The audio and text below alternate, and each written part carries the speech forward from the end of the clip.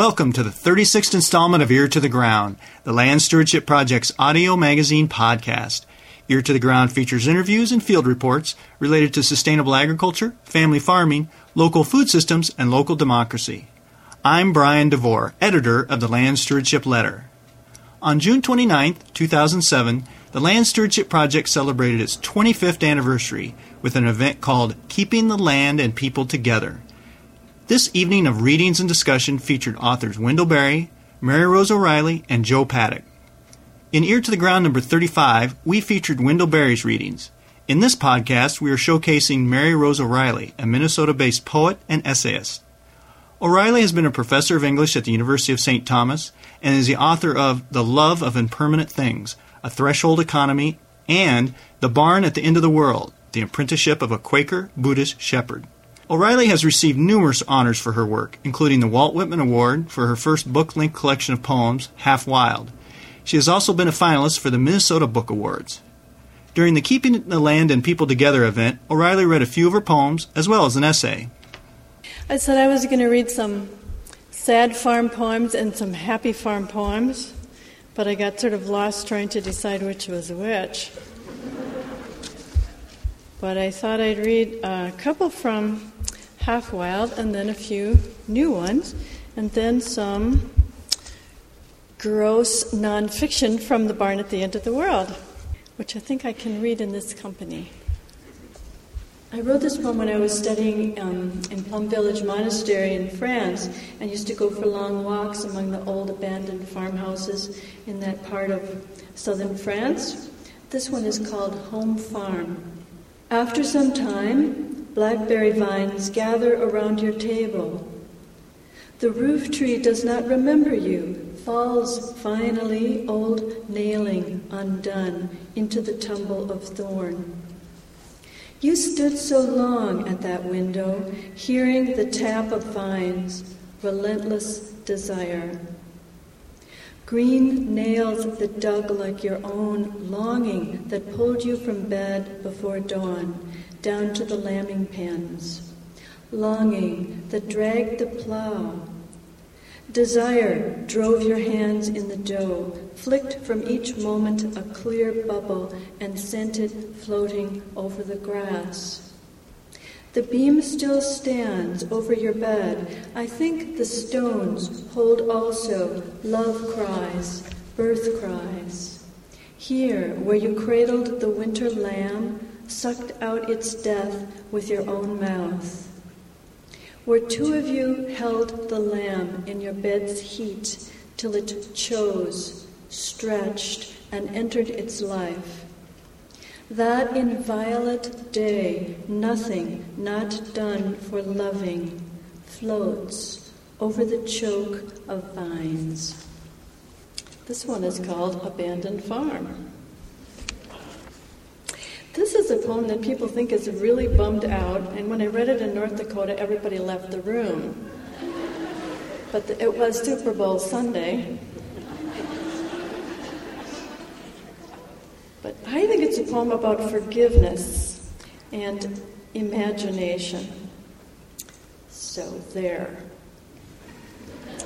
The Abandoned Farm. In the northwest corner of Dakota, I saw a room someone had left. A plush sofa returning its button-eyed stare to the glance she gave it over her shoulder, the dog, too, turning.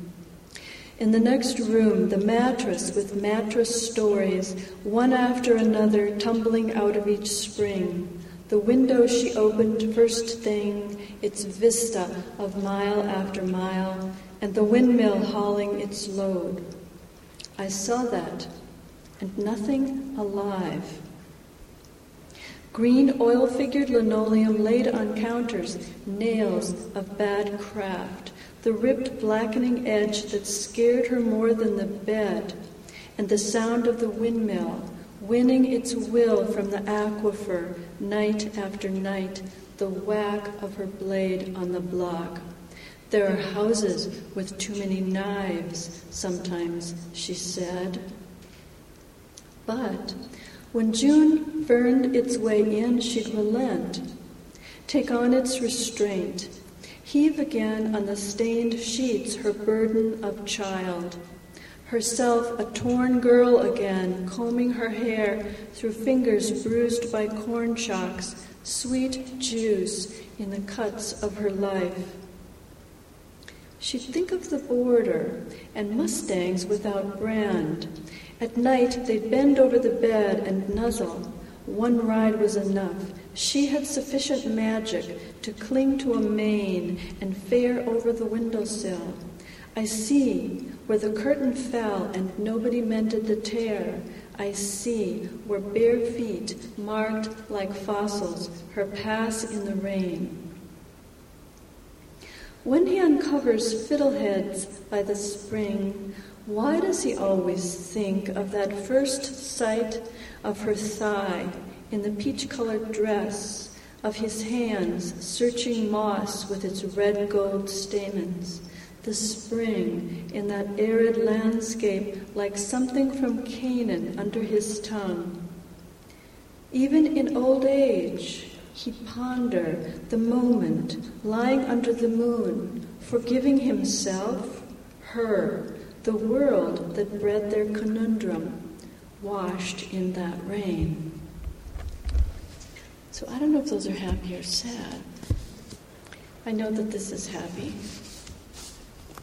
This is a second chapter from The Barn at the End of the World. It's called 8 a.m. in the Sheep Barn. And now we are in the prose world. This would never be in a poem. Sheep prolapse their rectums because they cough too much.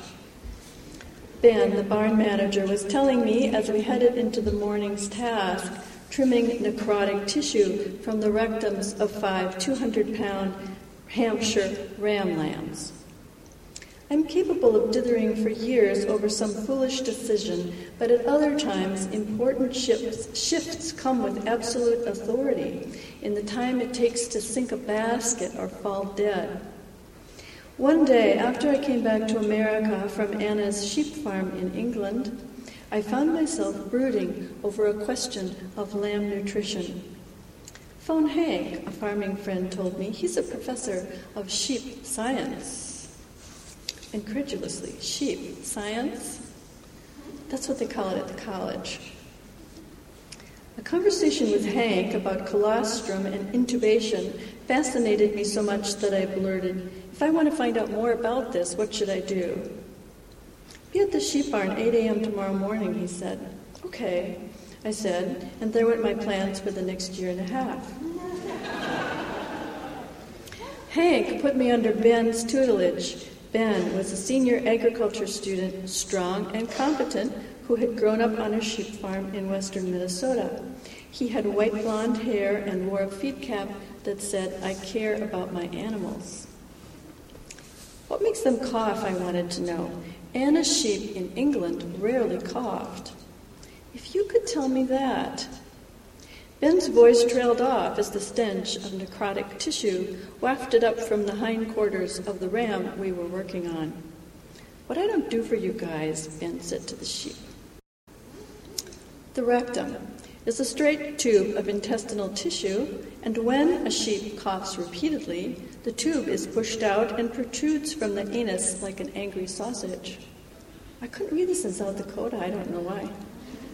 When that happens, our task is to wrap a heavy rubber band around the protrusion, cutting off the blood supply and necrotizing the tissue. First, we plug the rectum with a syringe casing. There are always a few left over from routine inoculations. Through the casing, open at both ends, the lamb can continue to defecate. After a few days, when the tissue is dead, you cut it off, and that's what we're doing today. I hand instruments to Ben and hold the grunting lambs in the metal cradle that flips them with their feet in the air, bum presenting. This procedure does not make the lambs happy, but they leave in better condition than they arrived, with a walk similar to the postpartum swagger of women on the delivery floor. Bolting out of bed at 6 that morning, I had suffered a fashion crisis. What to wear on a Minnesota farm? The older farmers I know wear brown polyester jumpsuits like factory workers. The young ones wear jeans. but the forecast was for 95 degrees with heavy humidity. The wardrobe of Quaker ladies in their middle years runs to denim skirts and hiking boots. This outfit had worked fine for me in England, but one of my jobs in Minnesota will be to climb into the industrial Cuisinart in the hay barn and mix 50-pound bags of nutritional supplement and corn into blades as big as my body. Getting a skirt caught in that thing would be bad news for Betty Crocker. My favorite cotton shirt is printed with sunflowers and celebrates Organic Gardening Week in big green letters. I've decided this shirt might be impolitic. Organic gardeners are about as welcome in production farming as bird watchers in logging country. Finally, I settled on lightweight cotton pants and one of my son's V-neck undershirts. This ensemble turns out to be perfect for trimming rectal tissue.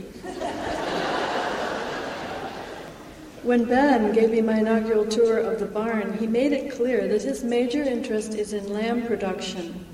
Our Polypay flock, a mixture of Dorset, Targhee, Finn, and Rambouillet, is bred to bear young almost year-round. He doesn't encourage dependency.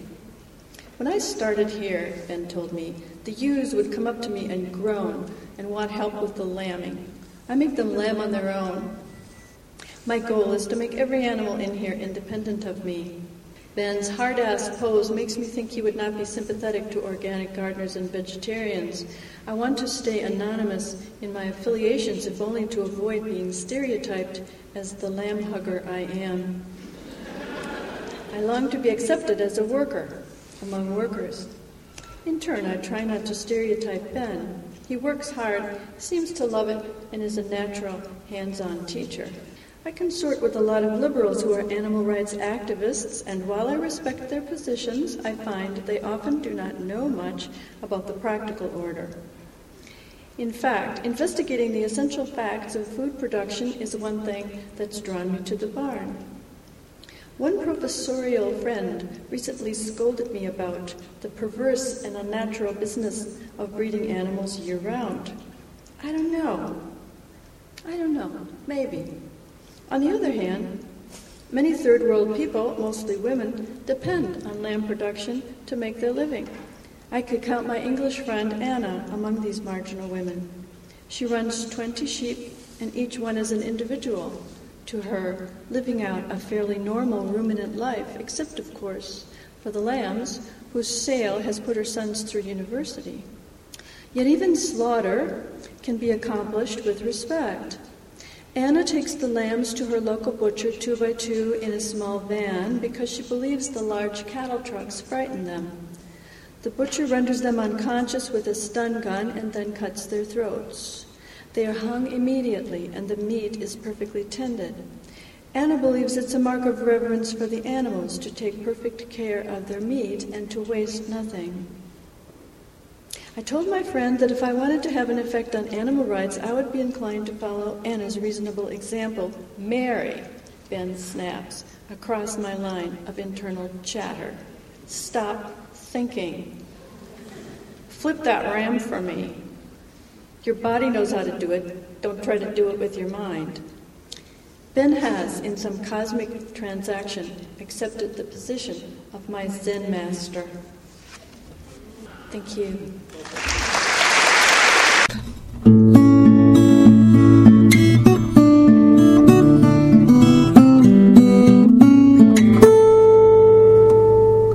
For more on LSP's 25th anniversary, go to www.landstewardshipproject.org and click on the About Us link.